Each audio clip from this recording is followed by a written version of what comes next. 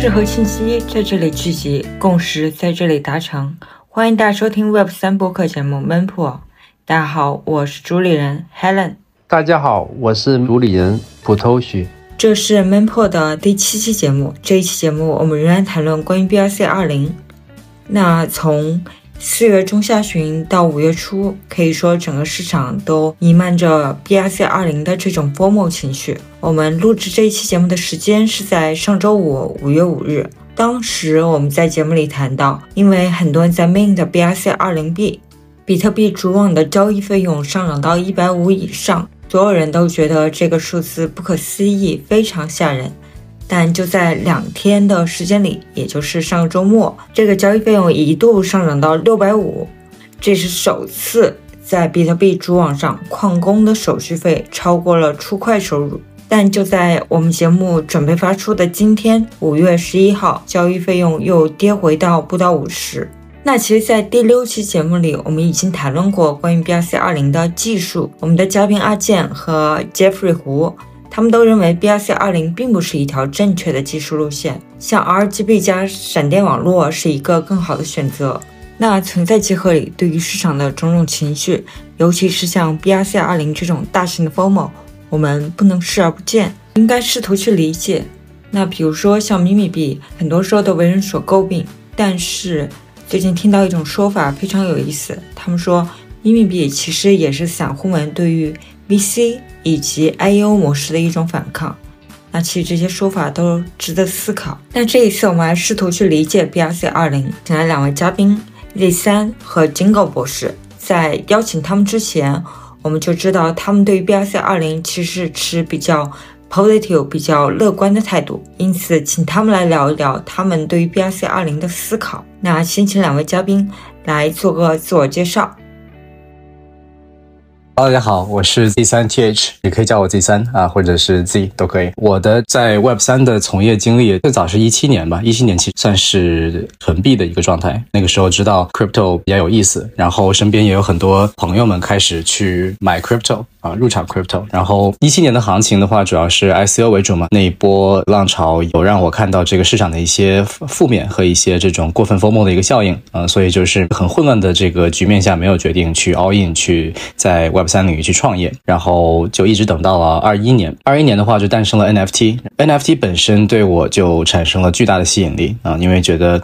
它承载了很多时尚、艺术、社交啊，还有等等的一些非常酷的属性，就是 crypto 变得很酷啊。然后在 NFT 出现之后呢，就认为这个领域可以诞生虚拟的物品啊，就是世界万物都可以真正的被虚拟化和确权啊，这个就让我觉得非常的有意思。我认为 NFT 的上限空间是大于等于 crypto 的，所以我就是在21年的时候决定去 all in Web3 去创业。当时我们做了第一个项目呢，是在以太坊上的一个买卖 NFT 的一个工具。首先在那个时候的市场行情就是一个大的 NFT 牛市，然后有很多的新的交易平台在出现，除了 OpenSea 以外还出现了 LooksRare、XTY2 后来的 Element 啊等等，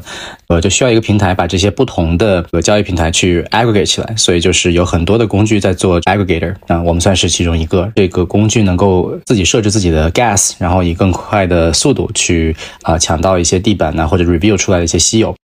所以是这样的一款工具。但是在上线之后呢，非常不幸的就是遇到了整个 NFT 世界的第一个熊市，然后熊市一直蔓延到今天，都算是以太坊 NFT 的一个熊市，今天也没有明显的一个突破和好转吧。在以太坊生态，我自己其实也买了很多的 NFT， BAYC、MAYC、Azuki、CloneX。CloneX 是我的第一个项目，赚的第一桶金吧，因为抽盲盒抽到一个外星人，3个以太坊的成本，200个以太坊抽掉，非常爽，然后再觉得这个圈子里能赚到钱啊，就是 all in。然后后来结果就是很多后来买的 NFT 都亏了嘛，然后投入也很多，亏得也非常的惨。那长一段时间不敢去看自己的钱包啊和这个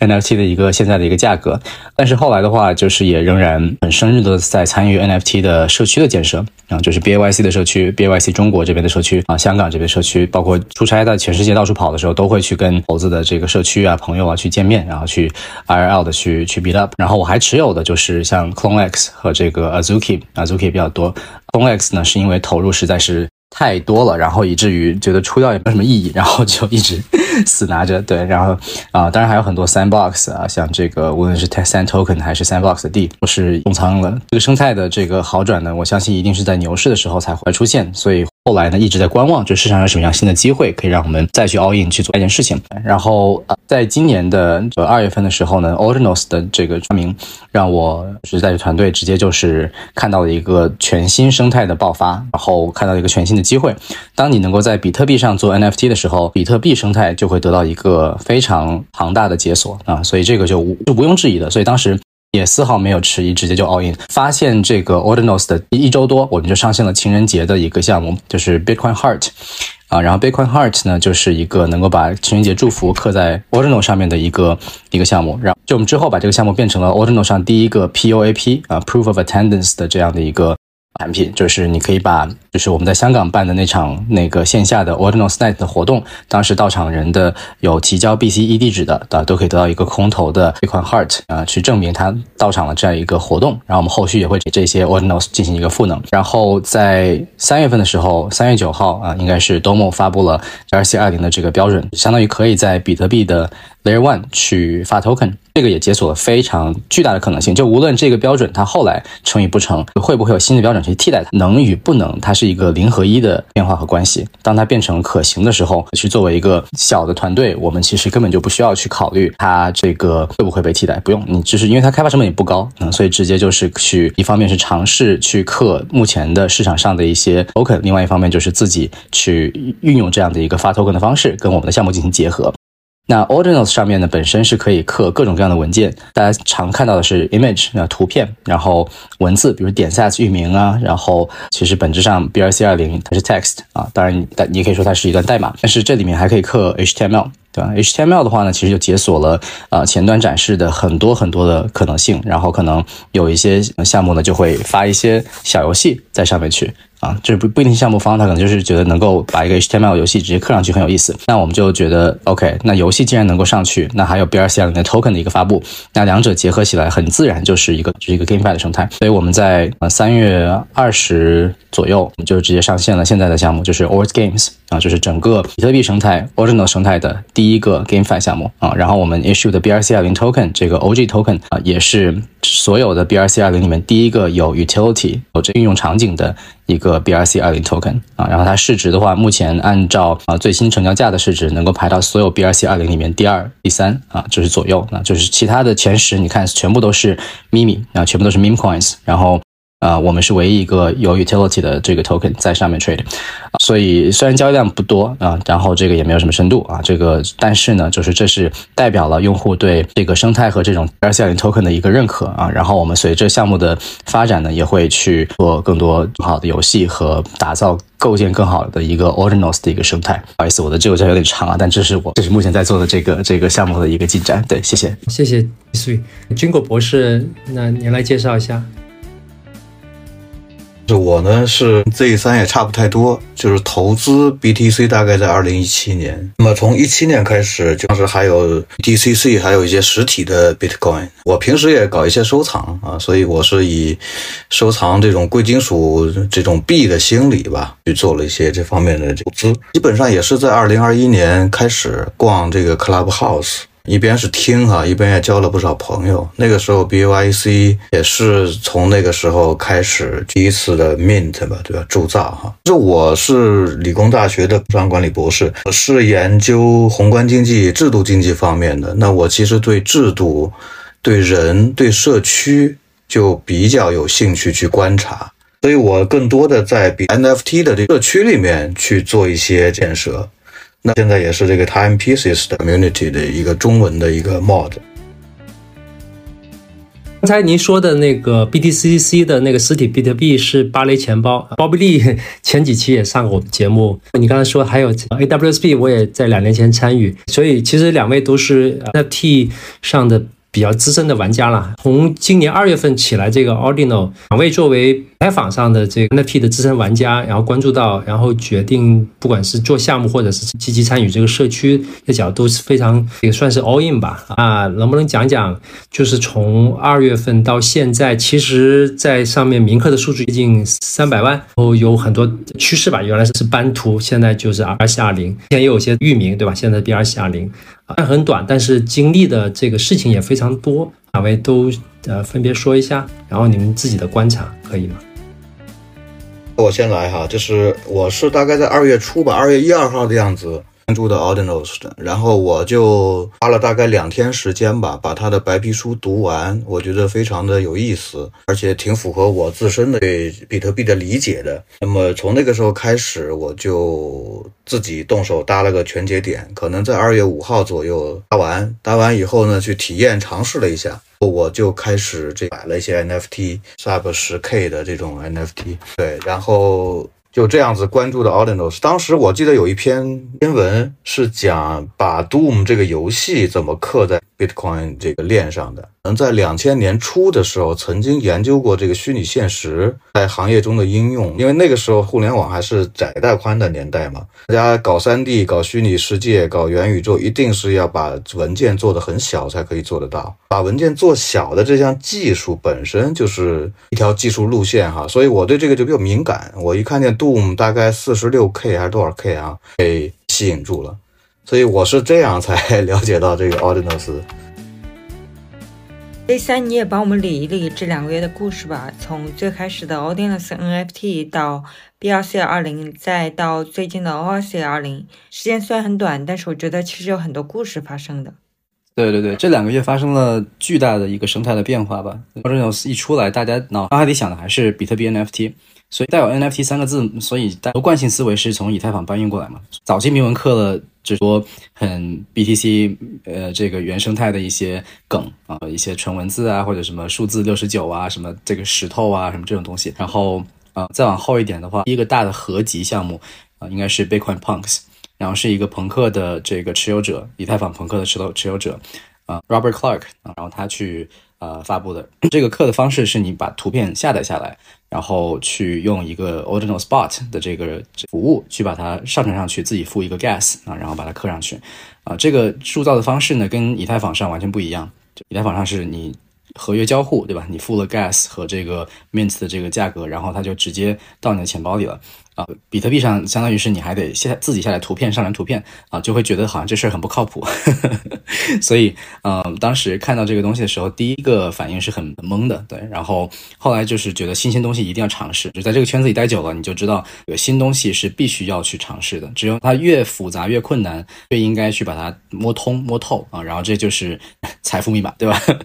因为它未来有一天如果但凡它成为了一个这个广泛的应用，它如果能够出圈那它的这个最早期的这些资产呢，都会是非常非常有价值，升值空间巨大的。所以我们在2月初的时候发现了 Bitcoin Punks， 当时已经快 mint 完了，然后等我这个冲到办公室，打开下载好 Sparrow 钱包，然后做好这个准备工作的时候，其实已经 mint 完了，所以只能够2级去接一些所以我2级买了一些这个 Bitcoin Punks， 然后很快速成立了这个 Bitcoins 中文的社区，然后第一步以太坊的这个这种思维的搬运就是通过 Bitcoin Punks 这个项目来的。当时还有很多争议关于这个 Punks 的版权，包括它到底是不是一个仿盘，然后包括很多用户其实不知道怎么在比特币上买当时这些交易平台也还没有出来，所以就是 Robert Clark 他的这个团队做 Bitcoin Punks 这个团队干的第一件事情是去做了一个以太坊 marketplace叫做 Ordinals Market， 就是通过一个叫 Emblem Vault 的这个技术，把你的比特币 NFT wrap 在一个以太坊的 vault 里面，然后你在以太坊上去买卖这个 vault就是相当于买卖你的这个持有 Ordinals 的比特币钱包的助记词或者是私钥你在买这个私钥所以这个交易方式呢，其实让Bitcoin Punks 很快速的获得了以太坊 NFT 人群的关注，然后很多人是从以太坊过来的，所以包括我最早是这样的一波人过来。然后后来就是各种各样的比特币为基础的交易平台出现了，像这个 OrdSwap、Ordinals Wallet， 然后后来 Magic Eden 进场，整个就带起了一大波的基于 BTC 的这个交易就成立了然后其实你今天再去看 Ordinals Market， 基本上交易量是急剧下滑的，就是没有那么多的人在用以太坊再去交易比特币的，它是一个阶段性的一个解决方案然后现在应该是已经进入了一个被淘汰的一个阶段。然后我们可以看到，出圈的话呢，就第一个应该是 Yuga Lab 啊，就是在别的链上很成功的团队，把他们的 NFT 的这个经验和这个品牌啊带到 Ordinals 里面去发一个项目。Yuga Lab 当时发了应该是300个这个 12fold， 然后呢是以 auction 的形式，然后我也参与了，对吧？就是它最后的这个地板的成交是应该是 2.25 BTC 左右，然后后面的最高有7个 BTC 左右的这个拍卖的一个 ranking 啊。拍卖的一个这个结果就是你后来的2级很有可能会跌，因为你拍卖会榨干所有市场对它的这个利好的预期，然后后来它的价格基本上跌到了20个以太坊左右，也就是跌了个30-40%吧，最严重的时候。对，成交量不高，可能几天会有那么一个，然后一开始也是 wrap 到以太坊上交易，因为 Yuga 的粉丝持有者都是以太坊的嘛，所以确实是以太坊交易比较多。Anyway， 就是带来的效果就是很出圈啊，就是大家注意到了 Ordinals 这个东西，以前可能没有注意没有听说的，因为在 Yuga 出现之前，上面没有巨大的已经成功的项目和品牌方在做事情嘛。对，然后再往后的话就是 DGOS 就是 Solana 上最成功的一个项目。DGOS 很有意思，他把他之前 burn 掉的500个 DGOS拿到这个比特币上去重生啊，这500个就是已经是之前是挂在地板上，因为地板太低了，它为了保护地板价啊，就是项目方回收这些，然后把它们直接burn掉，减少它的这个供给嘛，然后这样价格就会更稳更高，然后在比特币上重新去发行。然后很有意思是他们跟一个 miner 合作啊 ，Luxor Mining， 然后去把这500个图片全部刻在一个 block 上面，4 MB 的一个 block， 然后刻满这500个DGOS， 所以还是一个很大的创新。然后他们就运用这样的一个创新去发布，它不是做的 auction， 它做的是很高的 mint price 啊，它 mint price 一开始公布是 0.444 BTC， 后来被社区 FUD 了一下，然后它就改成了 0.333 BTC。发售之后啊，这个我就没有抢到，因为它当时是按照 block 的顺序来公售，就它到那个 block 的时候，大家去 mint， 结果那一天我刚好起得比较晚，所以我醒来的时候它已经结束了啊，所以就没有抢到。然后 mint 完之后直接起飞，价格直接到了1个 BTC 啊，然后现在大概回调了一些吧，也是 0.7 0.8 的样子。对，所以也是一个非常非常成功的一个项目，成为了Ordinal 生态里面的一个小蓝筹，这也是很大的出圈。所以你看，把以太坊的图片玩家和 Solana 图片玩家都带来了 Ordinals 的生态啊。然后这个时候图片还是比较主流的一个打法，就在3月份左右的时候，这个当中唯一出现的 text 的 FOMO 呢，是因为.sats 域名。啊，这个在文字上面去，就是域名其实也是一个，我觉得就是怎么说，中国人很喜欢的一种资产啊，就是基本上任何一个，无论之前点 ETH 啊，还是点 BTC 啊，还是现在的点 SAT， 其实很多都是华人在打这样的一个文字的一个项目，因为你一打就打很多个，上千个，那所以你 TX 会特别的多，然后这个 transaction fees 什么的也会给的比较多啊，所以这个域名就是引来了第一波的文字的一个浪潮，对，然后3月9号之后 BRC-20 的诞生带来了一波这个 BRC-20 文字的推进，但是它的 FOMO 真正意义上应该是来自于这几个交易所对它的说是认可，但是是一种 tease， 就是当 OKX 当 Binance 他们也是上图片，对吧？很早的时候在3月初的时候 OKX 就上了 Bitcoin Punks 的以太坊的这个交易的一个方式，然后在刚刚过去的4月 OKX 推出了它的钱包能够支持 Ordinals， 他也发了一个 Twitter 去说用户希不希望看到 OKX 支持 BRC-20 的交易。Binance 呢也发了很多Ordinal 相关的，就是从最早是 research report， 对吧？应该是3月底还是4月初吧，发了一个 research report。然后在香港的 Web3 嘉年华上 ，CZ 在 QA 的环节直接说了一句，问题是问他什么东西是他未来2年最感兴趣或者最看好的，他回答的第一个就是 Bitcoin NFT NFTs on Bitcoin， 他 list 了一堆东西，但这是他说的第一个，就是 on top of his mind， 就是他脱口而出的。所以这个事情就是让很多人注意到他。当时其实这是在一个华人圈或者是亚洲圈当时大家都听到的，但是海外老外还不知道，对吧？然后我上了一期那个 The Ordinal Show 就是跟这个 Leonidas 这个 Trevor Adam 他们的一个 show， 然后我当时给他们就是 show 了这个事情，我说 CZ 在香港 Web3 讲这个事情，你们一定要重视。然后 Leonidas 立刻就把这一段视频直接刻到那个 Ordinal 上面，然后就把它这个分享了出去，让更多人知道这件事情，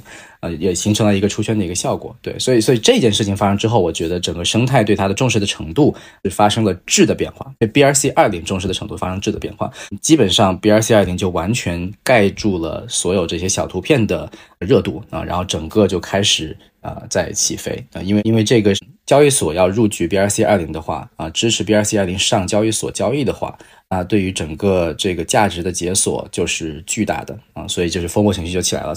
所以我们看到整个4月的下半个月 Ordi 应该是涨了上千倍Ordi 是 BRC-20 里面第一个刻上去的 token 嘛，是创始人 Domo发布的时候用来做 demo 的一个币，然后就是刻上去了 Ordi。 大家如果看这是 Dune 上的这个数据，那基本上在过去的这2周已经没有什么图片了，全部都是这个文字，而文字主要就是 BRC-20 在打各种各样的 BRC-20 的 token。 图片的消失不是说没有人想刻图了，而是说现在 gas 太贵了，之前 gas 最低的时候能到1然后就是可能10以内，对吧？就是我们习惯看到的这样的一个很少的 activity。 然后现在刻 BRC-20 抢到什么程度， gas 能飙到130、140、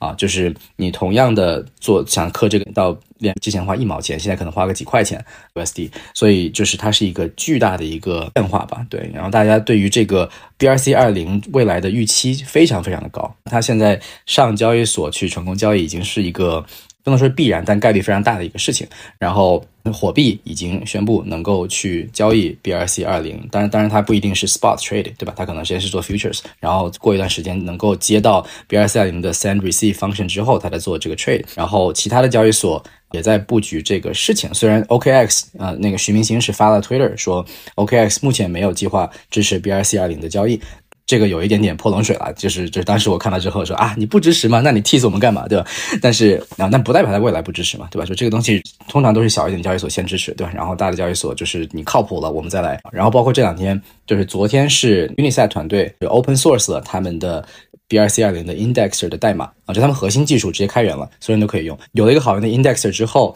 那跟交易所的这个对接应该也会更加的便利。然后同时 BRC-20 也出现了很多的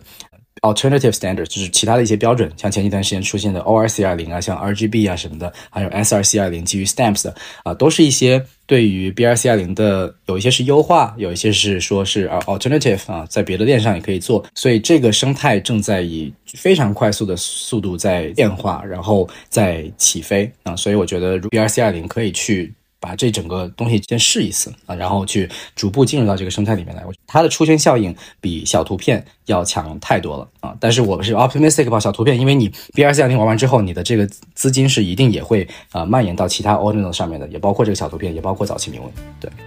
谢谢。那我想追问一下 Unisat 好像在最近 BRC-20 这一波收割了非常多的用户，它是一个主要的平台，那它现在做开源的动力是什么呢？我没有跟创始人去聊过这个事情，但是我觉得你做任何开源的东西，你核心是为了生态发展然后就是你的商业模式上已经支持，就是说你的生态位是能够持续商业化的，就是你不会因为这个东西开源而导致别人把你生意抢了。对，就 Unisat 的技术也不仅仅是能够做一个好的 indexer， 对吧？他们应该是对自己的技术非常有信心，然后认为说 indexer 开源我们维护没有问题，然后我们同时还能做很多别的东西在这个生态里面去产生价值。对，我来说一下这个事情因为我跟 Unisat Lorenzo 也有一些交流。其实我觉得 Unisat 的兴起也是从我的看法来看是因为它就是 open source 才能够得到比特币社区的支持。那同时期的有这个 Ordinals Wallet OrdSwap， 但是开源的只有它一个。那么通过比如说技术手段 coding， 对吧？大家去 review 了它的 code 以后，觉得它是可靠的，或者他觉得它是安全的，讨论了很多，包括私钥的保存是在哪里，对吧？像这种它是有这种开源的勇气跟信心的，而且它成功的来源某种程度上讲它也来自于这个 open source。 所以我对他的这次行为，一个是觉得非常开心他坚持了他的这种态度，另外一种呢，就是我也觉得他依然还是会走在这个开源的这个路上，而且他成功于开源，那么他会保持这种做法，对生态来说是非常非常好的。因为 BRC-20 现在受到的最大的攻击，所谓的中心化的风险，就是只有Unisat可以去做这个余额，包括这个转账的这个 indexing。 那他有这个权利过于中心化以后，他不开源就会产生种种的问题。那么如他把 index 的这程序开源以后，那就变得可验证了，对吧？你任何一个使用它的 index 的能够得出一个同样结果的时候， BRC-20 这个 echo 本身会变得更加稳定、可信和 transparency 透明。对，这是我对他的理解，他在合适的时间做了一件非常合适的事情。才说到可以不用信任 Unisat， 但是可以去验证 Don't Trust Verify。 对，所以开源这个事情是很不错的。刚才 Z3 很详细的讲了，就2月份到现在的整个历程就变化非常快哈。几个关键的，第一个呢，就是有不断的这个大的玩家，就是这些 big name 进来，所以这个关注度是逐步的 build up 在搭建起来，这是第一。第二个呢，就是这基础设施的完善，就是这个Ordinal 要叫 brc-20， 它就用比特币的来计价，比特币 set 嘛来计价，这是第二点。第三点，刚才第三讲了，就是铭刻就其实是一个相对而言比较去中心化的发行的一个机制，就 fair launch， 就是公平发售。我觉得这3点可以就是总结一下，对于 Ordinal 也好，对 brc-20的一个以太坊，不管是NFT 也好，或者是这个 token 也好，是很不一样的地方。我不知道这个总结对不对啊？对，这我想接着布鲁斯说的问下去。其实这里面有个本质问题，就是 brc-20 它的核心竞争力是什么？那它又有没有什么问题是你所观察到的？这个问题其实还挺关键的，就是说 Ordinal 上去发 token 的核心竞争力是过这个叫 OP code， 把账本完完全全的记在 Bitcoin 的这个 chain 上。这是我认为的它的一个核心的一个东西，就是对于区块链来说，你的账本在比特币链上是永远不会消失的了，就是比特币没有了，那加密货币也就不存在了，加密世界我觉得也不存在了，对吧？这是为什么大家都偏好于把数据写在基本上是最底层的这个链上的一种偏好哈，一种原因。对，我觉得这个可能是它最核心的东西。虽然 brc-20 对于这个我们从相对 tech 的角度去看这个协议的话，它有它优美的地方，它很简单，对吧？它很直接，很有效，但是呢，它又过于简单了。对于做 transaction， 对于20这种 FT 的这种 token， 它的效率、它的安全都其实是有一个小问号的。那这个问号谁来解决？是由社区或者市场来提供这个解决方案，对吧？ Unisat 提供的这种方案在 indexing 上走得比较靠前，那么其他的这种弱点跟缺点谁来弥补，谁来提供解决方案，对吧？这个我还是要做一个比较乐观的去看待这件事情。brc-20 的核心竞争力吧，还是在这种 fundamental 的这个链上写入数据。我重点讲竞争力吧，因为我觉得问题是很多的啊。竞争力就是说它是 Layer 1啊，任何在 Layer 1上长出来的东西，它的潜力都比你去做 Layer 2要大非常多。这个是在以太坊上看到的一个现状啊。然后跨链这个事情永远对很多人来说都是一个比较大的门槛和不确定性，在使用操作上和用户体验上吧，是完全不一样的。其实我们看到就是 Ordinal 起来之后，所有的跟基于比特币的一些其他的链并没有带来同等声量的这种生态大爆发啊。虽然就是 Ordinal 本身brc-20 都在像 Dogecoin 像在 LTC 上在其他的这些链上也都在做，但是没有同等的这个声量。然后像 STX Stacks 也是在他们的 token 在二级市场迎来了一波利好，但是 Stacks 的生态我并没有感觉有被 Ordinals 去 fundamentally improve 就是没有那么大的一个区别。它之前本身就能发 NFT， 然后有很成熟的 NFT 交易市场，还有staking， 有 token 全部都有，所以就是并没有很多人因为 Ordinals 诞生跑去 Stacks， 对吧？所以我个人并没有很看好任何的 Layer 2解决方案，虽然就是除非说它能够就是无缝衔接的一种交互体验，就是你并不需要去所谓的跨链。我的技术没有那么深的理解，但是我目前看到没有任何项目能够做出这样的东西来，所以这是它最大的优势。用 Layer 1的这些 BTC 钱包，你只要有一个 Taproot 的这个地址 BCE 的地址，你就可以去购买 trade 持有brc-20 的这个 token。对，我觉得这是它最大的竞争优势。然后它的问题，刚刚金狗博士也讲了挺多的。我觉得问题不是问题就是所有的 crypto 世界的任何一条链，任何一个东西的存在，它都有问题然后只是说这些东西你怎么去解决，以及它对于用户的使用体验上有没有 good enough 啊，就是是不是足够好，足够好让大家去安全性是不是足够到能够持有不丢，然后你看以太坊是经常被盗的一个链，对吧？就是以太坊上 OpenSea 上 mark 的这些有价值的 NFT 很多都是被偷盗过的，就是无论是助记词还是电脑被 hack， 还是 phishing site还是什么各种各样的 scam 都非常的多。但是也没有让这个生态因为这些问题去死掉所以我觉得问题本身不是特别大的问题，是看你怎么解决。我个人的看法，我认为 brc-20一旦能上 CEX 一旦有一个这个中心化的交易所能够支持 brc-20 token 的交易，那它的市场认可度和它大部分的这种问题的解决就已经到达了下一个阶段，就是中心化交易所既然能支持它，就说明这个东西的问题不是那么大，我是这样去推断这个事情的。Twitter 上有一个 Ordinal 的大 V Ordinal Show 的主持人 Travers.btc， 他在 Twitter 上曾经说过 Domo 创建 brc-20 成功的做了3件事情。第一件事情，这个 brc-20 同质化代币是搭建在 Ordinal 上面。第二件事情是用了 JSON 文件 ，JSON 文件是一个很简单的数字格式。点铭刻就其实是一个相对而言比较去中心化的发行的一个机制，就 fair launch， 就是公平发售。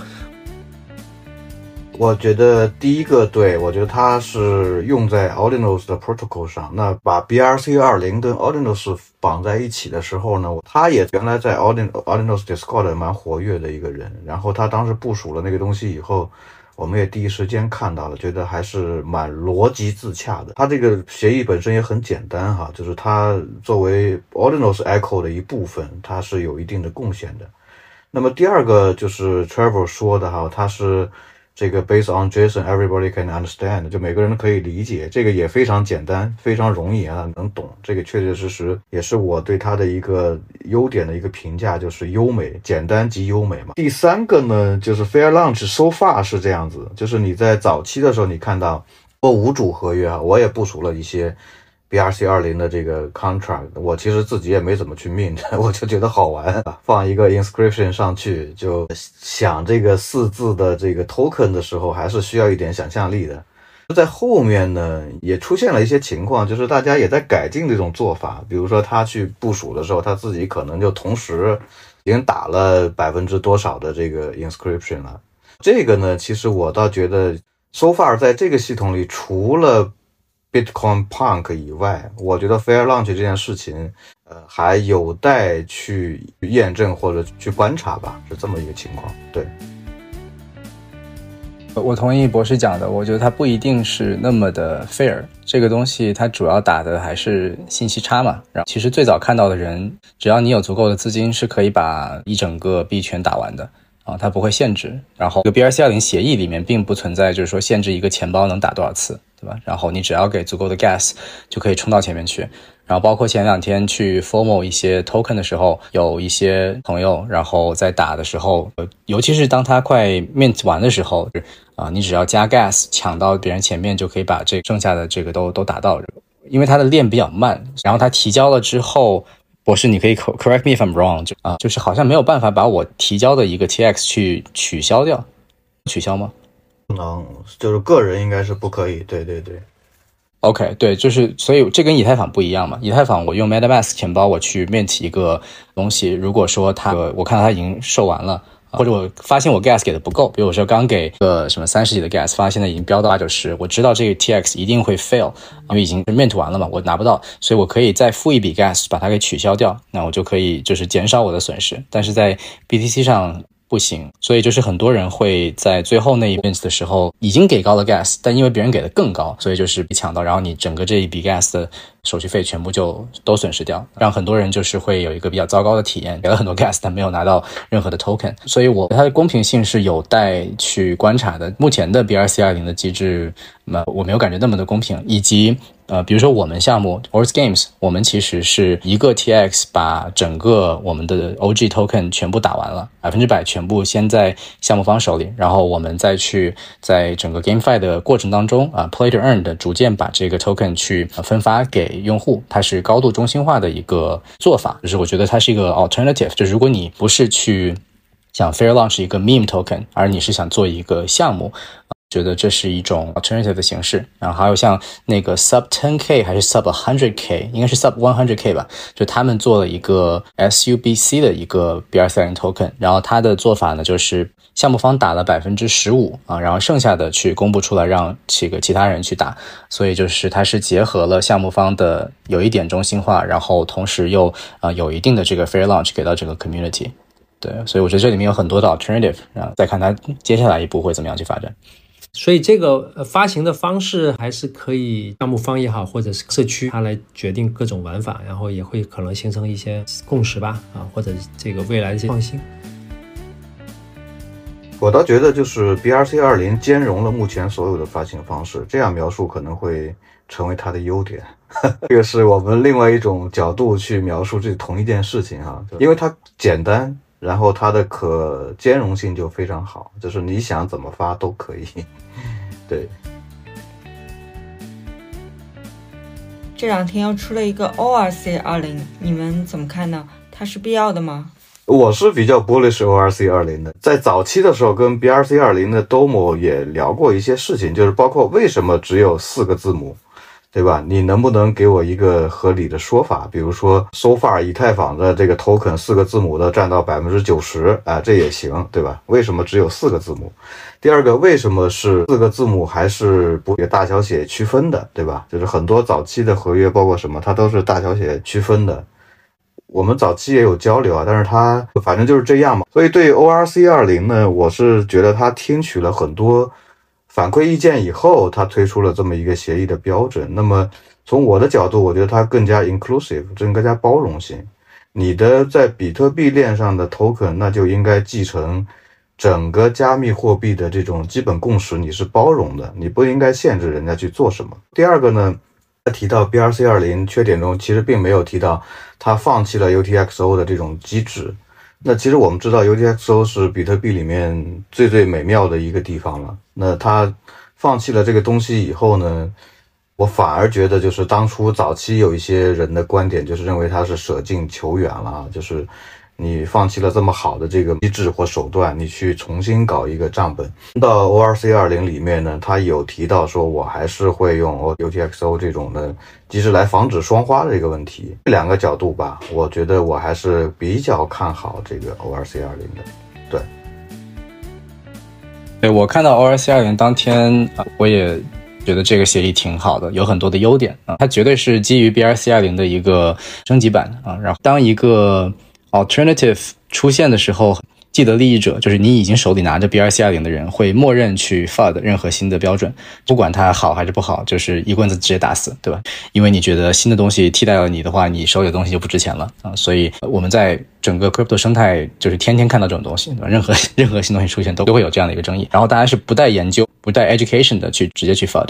所以这种声音会非常非常的多然后也很普遍但是 ORC-20 大家如果看一下它这个协议的话，它就是一个升级和优化，它不算是一个直接的竞争或者是替代就是它给了一个很重要的东西，是让 BRC-20 都可以 transfer 过去 wrap 过去，可以把 BRC-20 升级成为一个 ORC-20 然后当然这是每一个 deployer 的选择只有就是最早的那个 deploy 这个 BRC-20 的人才能这么做。它里面做完之后的一些优势就是比如说你可以去扩大或总体的这个供给，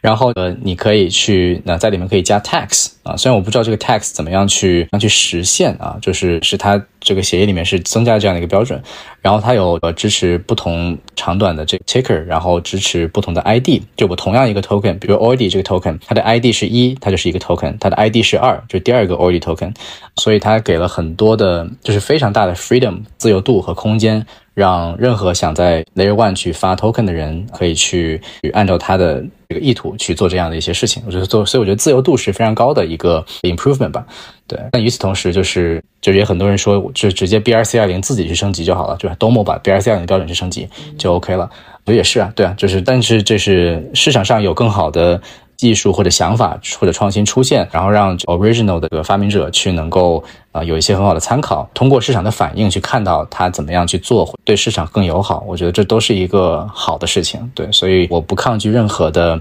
新的发 token 的标准的出现但是我也认识到就是在整个 crypto 生态里面就是非常注重 provenance， 就是 first is first， 对吧？就是你第一个发明的、第一个出现的，它就是最 original、最 OG。比特币如此，所以 Ordi 也会如此。所以大家不用太去担心这个 alternative 的一种方案会把之前的东西变得没有价值，变得 irrelevant。不是这样子的啊，它只是一个思想的一个碰撞，更多的是怎么样去把这个生态能够做得更好啊，并不是要去颠覆谁或者把谁去让它的价值归零。对，我觉得不是这样的一个情况啊。包括现在 BTC 出现 NFT Ordinals 也不会让整个以太坊归零，我不认为这是它的核心的目的。它会抢占风头，它会有一些舌战，它只是出现了一个 alternative， 它并不会把整个东西变得没有价值。对。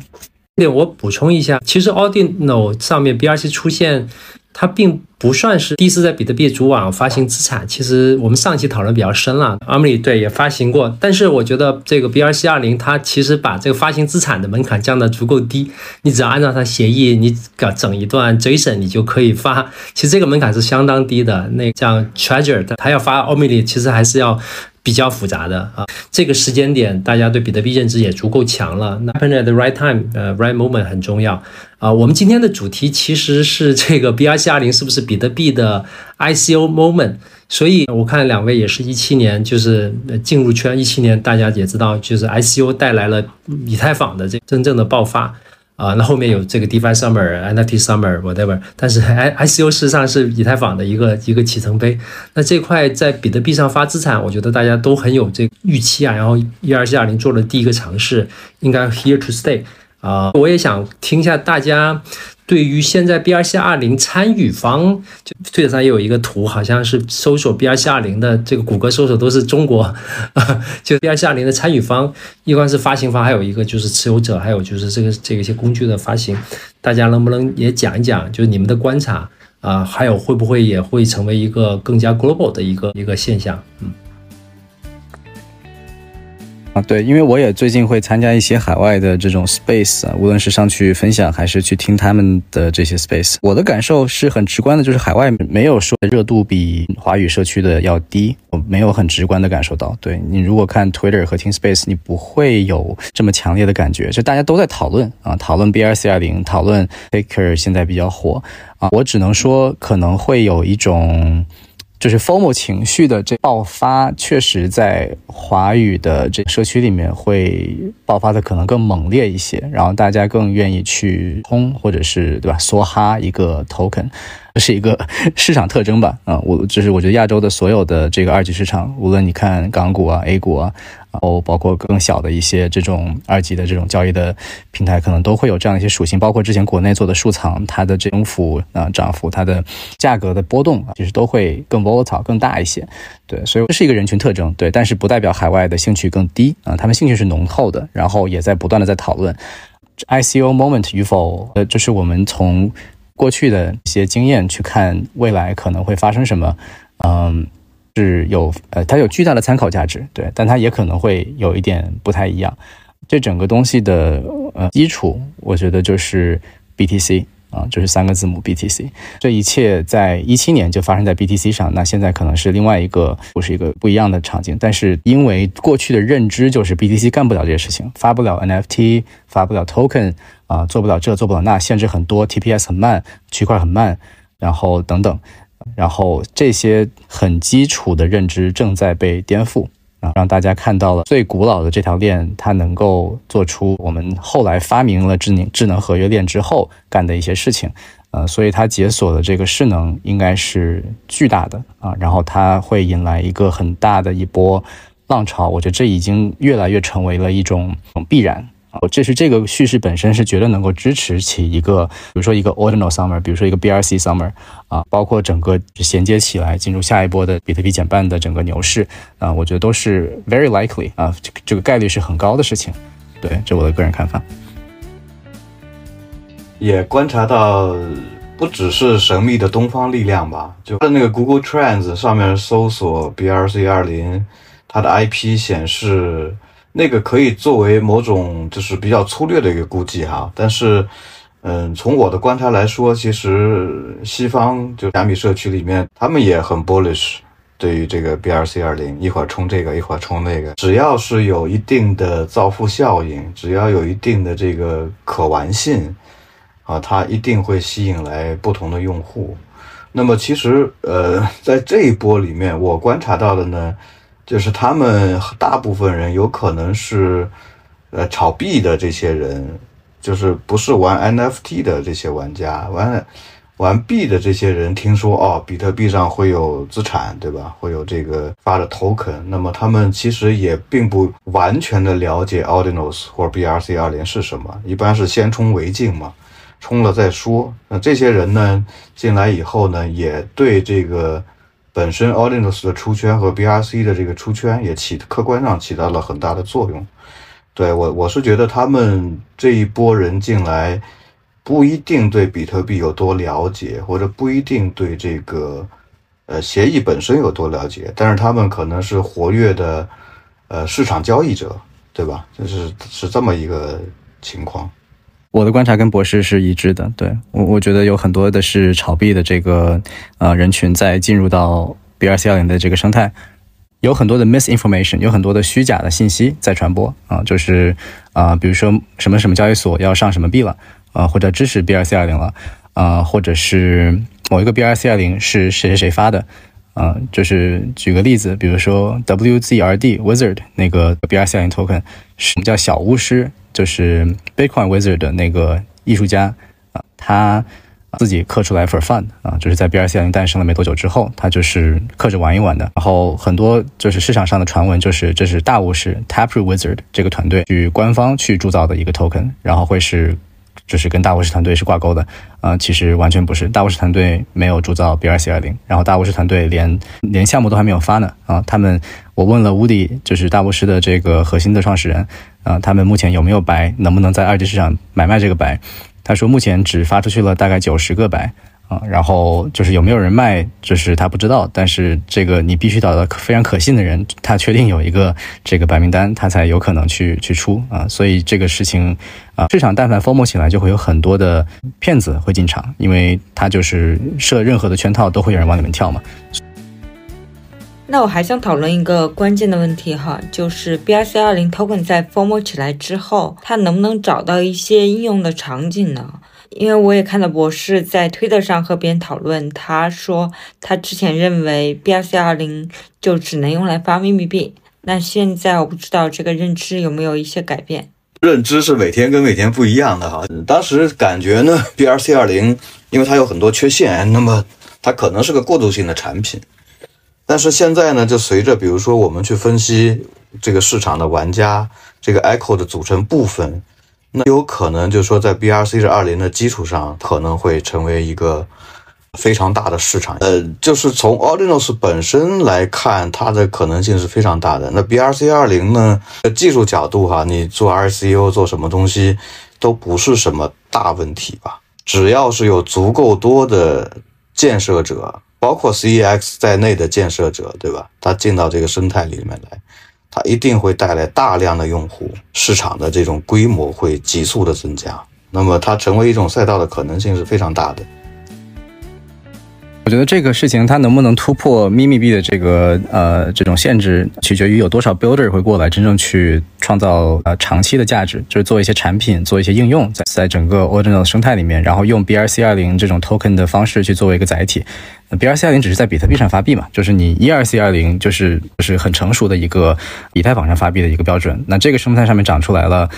无数的 token， 对吧？ USDT、USDC 稳定币，然后 Sand token 这是基于 GameFi 的，像之前 Axie Infinity 的这个 token， 然后包括这个 ApeCoin 整个 Yuga 生态的核心的对 Liquid 的这 token 资产也是在 ERC-20 上面。所以这种项目方如果在Ordinal 生态里面长出来就他在用 brc-20 去发 token， 他就会超出这个秘密的一个限制。我们是第一个干这个事情的团队嘛，我们做 Ordinal 上面去刻 HTML 刻游戏，然后用OG token 这个 brc-20 token 来做 GameFi 的底层的一个价值的 driver 去用这个 token 来让整个生态去盘活，让它去有交易的资产和流动性。越多的项目方会这样做我在推特上也看到很多的其他的比如说 PFP 类型的项目也在说要发brc-20 的 token 然后在这个牛市的这个行情下，他们如果去发的话，一定会有一个不错的市场的反应it makes a lot of sense， 对吧？就是听起来是一个很合理的事情。如果你做的本身就是 Ordinals 的PFP 项目，然后或者是你要做的是一个某种类型的基于图片的一个生态，那你用一个 BRC-20 token 去 drive 这个生态里面的一些economy 一个经济模型，它都是非常 make sense 的尤其是 BRC-20 现在有 trading 了，然后也有如果上了一个 CEX 之后它也有流动性了，那就是这样去做是一个很好的选择所以我觉得越来越多的项目和团队会开始这么干，然后这个就会让它突破 Mimi 的限制。Mimi 核心的价值现在这个阶段呢，就是让它出圈出圈就是扩大你的持仓的这个人数钱包数量，然后你的市场的声量，让更多的人能够进到这个生态里面来。他们进来之后，他们看到别的好的资产，他们也是会去参与的。对，所以我觉得这整个 Mimi 对于这个市场是利好，是有贡献的一个好事情虽然它的价值支撑是整个市场的情绪但是并不代表它一定是一个坏的事情。对。那还有一个事情也想讨论一下，就是我的一个矿工朋友和我提到，自从这个 BRC-20 开始 FOMO 之后，他每天的收入每一天其实都是在以6个点到7个点的幅度在上涨，那看起来是一个好事情，对吧？他收入上涨了，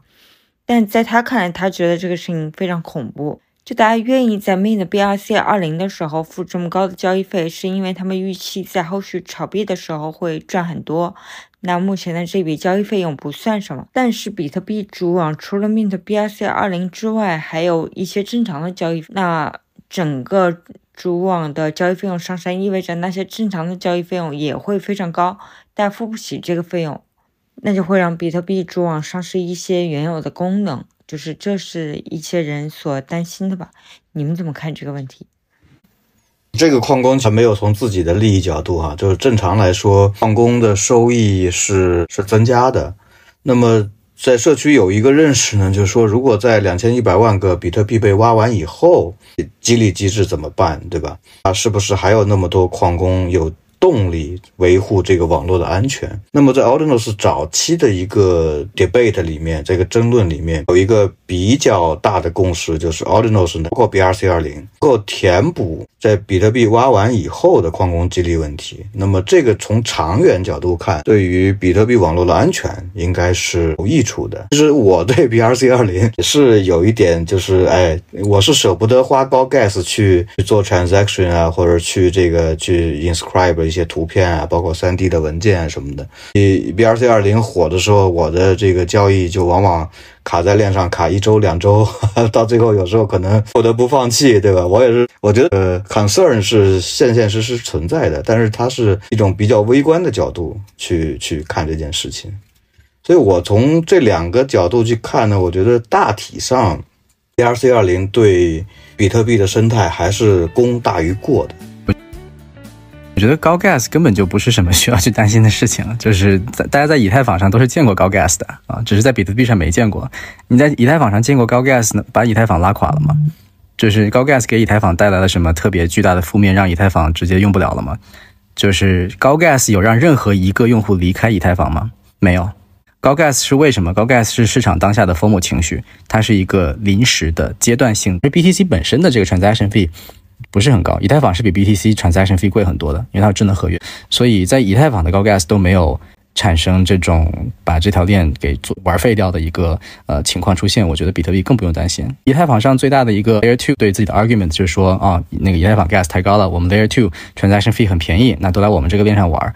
这个逻辑成立吗？我认为的这个逻辑是不成立的。对，就是你不能说你把价格降到很低，把人都能吸引过去。大家进到这个市场里面，最核心的目的还是去购买到优质资产然后希望自己的资产升值，这些资产产生的造富效应，大家才会去这么做。低 gas fee 的这些链TPS 更高的链，就是如果没有刚才说的这些造富效应类型的东西的话，它也无法吸引任何人过去。对，所以我觉得 gas 的高低不是核心，生态和优质资产才是这个链的核心。这个问题我觉得2位的答案我都应该知道了，但我还是把它丢出来吧。就是比特币毕竟它的性能比较慢，那在比特币上跑在 Ordinal 以及 BRC-20 还得在另外一层再做解析如果要成为一个资产，除了命之外，它的流动性啊，以及安全性，还有这个，就现在 BRC-20有一些潜在双花的一些问题，这个需要社区 builder 来去解决。但现在也有一些这个尝试或者一些讨论说，那其实基于比特币的，就是它是 UTXO 呢 UTXO 的这个交易，那有这个其他链，比如说比特币的这个侧链或者所谓的 Layer 2这个 Stacks， 那还有 BSV 是178年做了大区块大讨论分叉的一个链啊。其实咱们也可以看到，在 Ordinal 生态非常活跃的一些 builder， 像 AllSwap 他们其实是原来在BSV 上去 build， 创始人 Jack 刘也参与了我们1个月前香港的这个 Allcon， 很有这个性的一个人啊，我也听他的一些炊事费，他其实是 PSV 过来的。所以我想听一下两位对于在可能比特币的 Layer 2或者是其他的类似比特币的结构，然后但它的性能更快，有更多的能力的这些链，这资产的一个展望吧，是不是有这个机会，还是说everything is BTC 啊？我是已经知道有人已经在做了，而不是有没有可能了，就是有的，但他能不能来就 market adoption 吧，就是市场的大家认可啊，这个市场的认可，或者拿钱袋子认可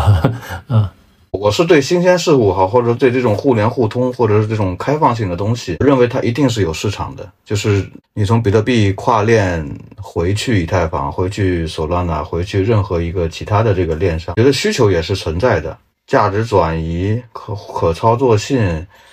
这都不是什么大的问题。就包括这个上一期你们讨论的 RGB， 他们的这个白皮书我也看了一遍，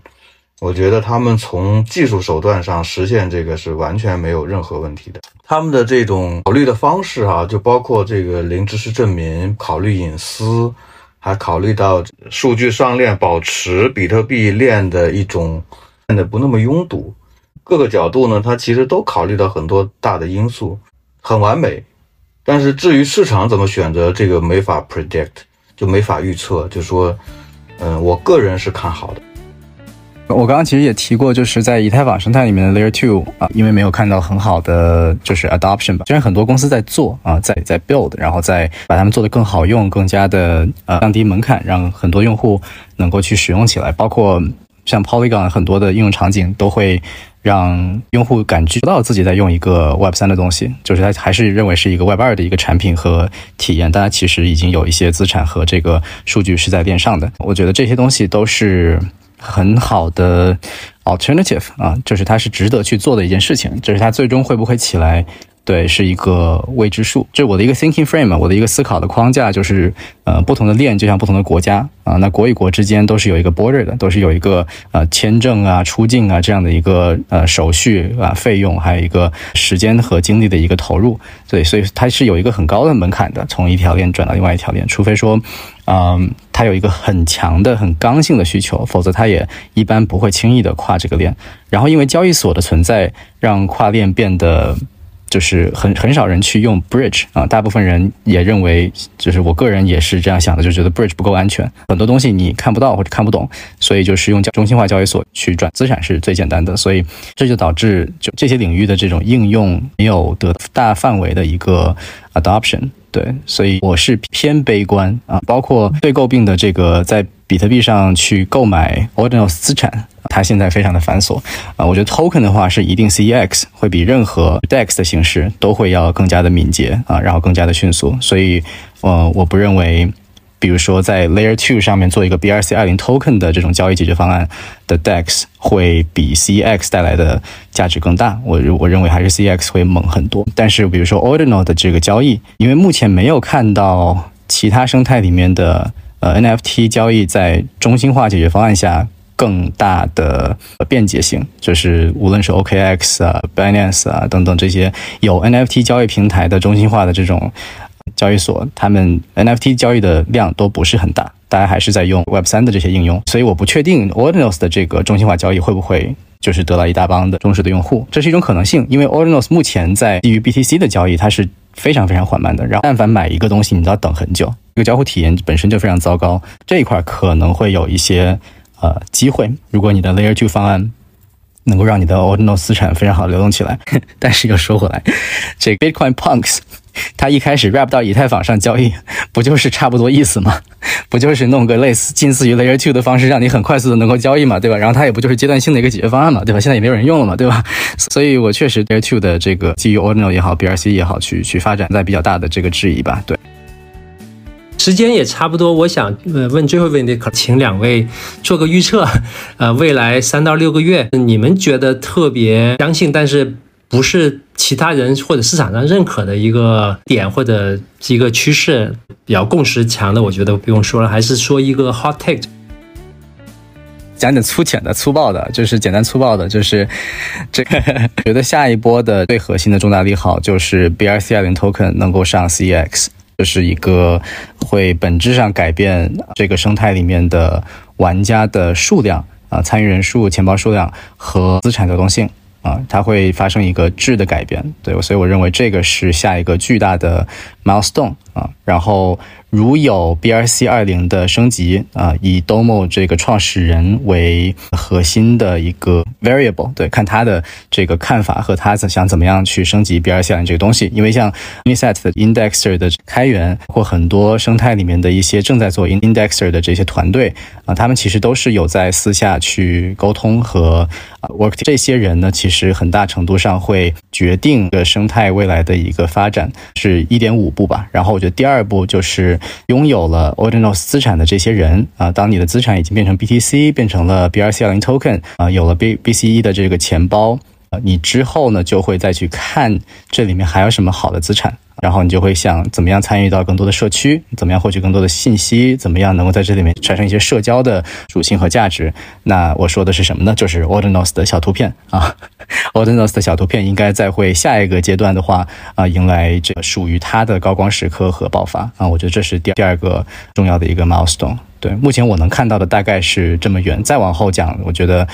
就是变数就太大了，可能现在也看得没有那么清晰。对，就是虽然是小图片起来，但是还是回到以太的发展，先发资产代币，然后再回到小图片，懂了。我这个比较冷门了，我还是回归到初心吧，就是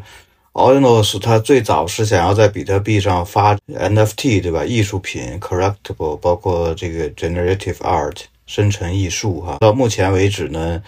BTC 的小图片，包括有一些很 fancy 的技术能力也很强的，他们包括有一个叫 generative art 叫 XYZ 吧，好像是，它是 Punk holder，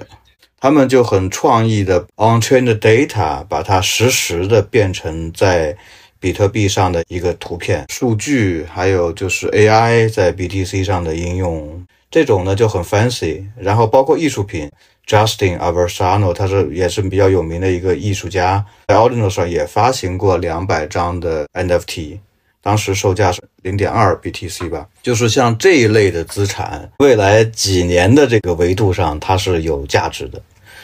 对，这是我的一个 takeaway， 但是可能大部分人并不认同这一点。那最后我还想问一个外行的问题就是我们已经有 ERC20 了，为什么我们还需要 BRC20 呢？这个底层的动力和逻辑是什么呢？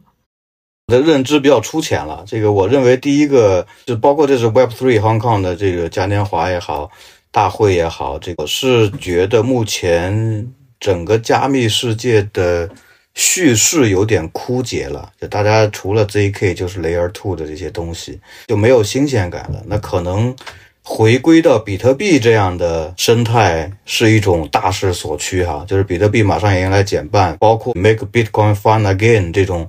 challenge 这种课题也是非常有吸引力的一个东西。那么这个我觉得是大的宏观上的系统性的一种推动，就是把从其他链上已经玩的有点明白的玩家重新推回到比特币生态里。包括现在其实 Ordinals 玩得很欢乐就是我们在过去几个月的时间，我觉得都是知识的补给教育扩展就包括这整个生态的创新性都是非常的活跃的。那这种活力其实不是其他的生态能够实现的一个东西。我就说这个关于 BRC-20能够发币跟12C-20去对比，其实跟那个以太坊上有 NFT 为什么还要做比特币 NFT 是类似的一个问题嘛，就是已有一个很成熟、便捷、好用然后成功的项目在上面已经做得非常好了，就是为什么还要去另外一条链上做事情啊？就是这个 narrative 它的本质就是这条链的共识性有多强的一个问题。回归到我一开始讲的，就是 Ordinals BRC-20最大叙事的基础就是3个字母 BTC， 对吧？你如果看到了 BTC 的潜力，就是我们 Ordinals 能够起飞也好， BRC-20能够起飞也好，就是得到非常大的应用的这个wide adoption， 它核心是因为 BTC 的共识是全宇宙最强的一个公链和 crypto 资产。对如果不是 BTC， 你说今天诞生了一个新的chain， 然后呢比以太坊还牛逼， I mean 很多人 claim 这个东西，很多 chain 就是说自己是如何的，它的创新的度绝对都达不到，就是说没有区块链到有区块链有 BTC 这样的一个跨度，这是0跟1的区别。然后从没有智能合约到有智能合约它是一个，我觉得比如说如果刚才是0和1，那这可能是1.1，就1/10的一个区别。这种创新目前就是刚刚博士讲到的这叙事的枯竭，就是没有看到下一个点2点3这样的一个足够大的创新，让大家去说 OK 这个新玩意是能够让整个生态发生质的改变的。就是你降低 gas 你提高 TPS 这个就是不够就真的不够让所有人都过去。你回归到 BTC 上能够做就是在智能合约链干的一些事情了，那它的爆发的潜力就是会比任何一个这个目前看到的 Layer 2 ZK 这些东西要更大一些。这个问题的 thinking frame 不是说它是不是一个好的 alternative， 而是说比特币这个生态会有多么的强劲。对，我觉得这是它的一个底层逻辑。聊了真的1个半小时了，这个非常多的真知灼见非常精彩。那我们 wrap up， 谢谢2位。谢谢。好，谢谢 Batoshi， 谢谢 Helen。